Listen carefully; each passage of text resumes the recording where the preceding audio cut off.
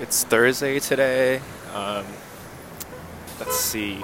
This morning, I was going through my podcast still with Tyler Cowen on the Knowledge Project, which is a podcast by Farnham Street, which is a blog that talks a lot about mental models and a lot of interesting, knowledgeable things.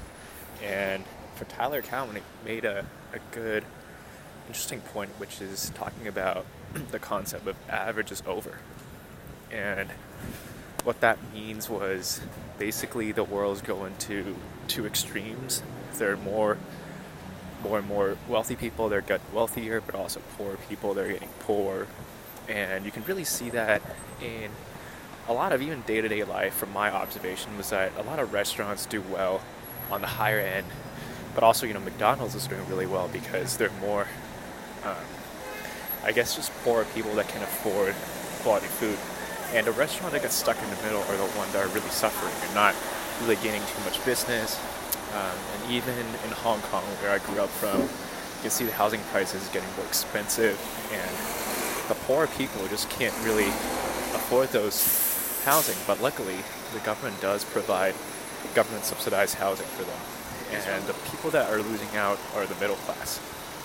I think there are a lot of concepts out there saying, middle class is dying, and that's really true because they're the ones that earn, a good salary, but not enough to afford the high housing prices, and they're not getting really subsidy from government either.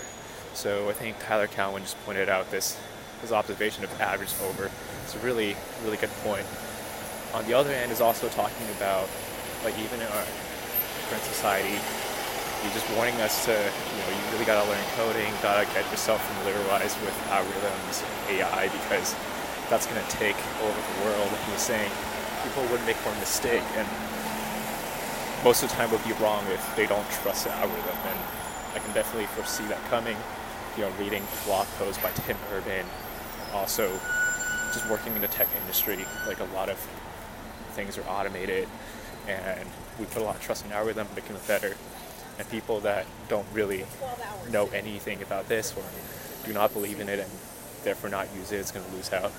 So I think I'm 3/4 of the way through the podcast episode by him named Thinking About Thinking.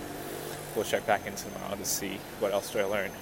Another thing I want to talk about was today at work, while we're making lunch and at Hip Camp, it's kind of exciting actually, because even though we don't get free food, we do get groceries delivered to us, which we could use for other things you want to, whatever you want to cook. If you want to make sandwiches, make BLTs or make pasta, you can order it on Instacart, but you just have to cook yourself.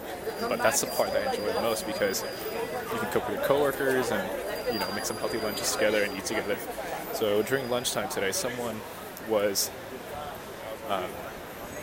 watching the CNN Live about the scandal between the judge of sexual assault, and I wasn't personally interested in the case, but that got me thinking about, especially these couple weeks or even this year, is there's so much these scandals happening, and people are just focusing a lot on these. It's not like they're not important, but they're definitely not contributing to the society in a productive way, I would say. Definitely our society is getting more civilized if we expose more of these cases, and people are not going to be doing these kind of sorry, I'm just running across the street, but if we expose more of these cases, and people are not going to keep on doing these definitely things that are not good.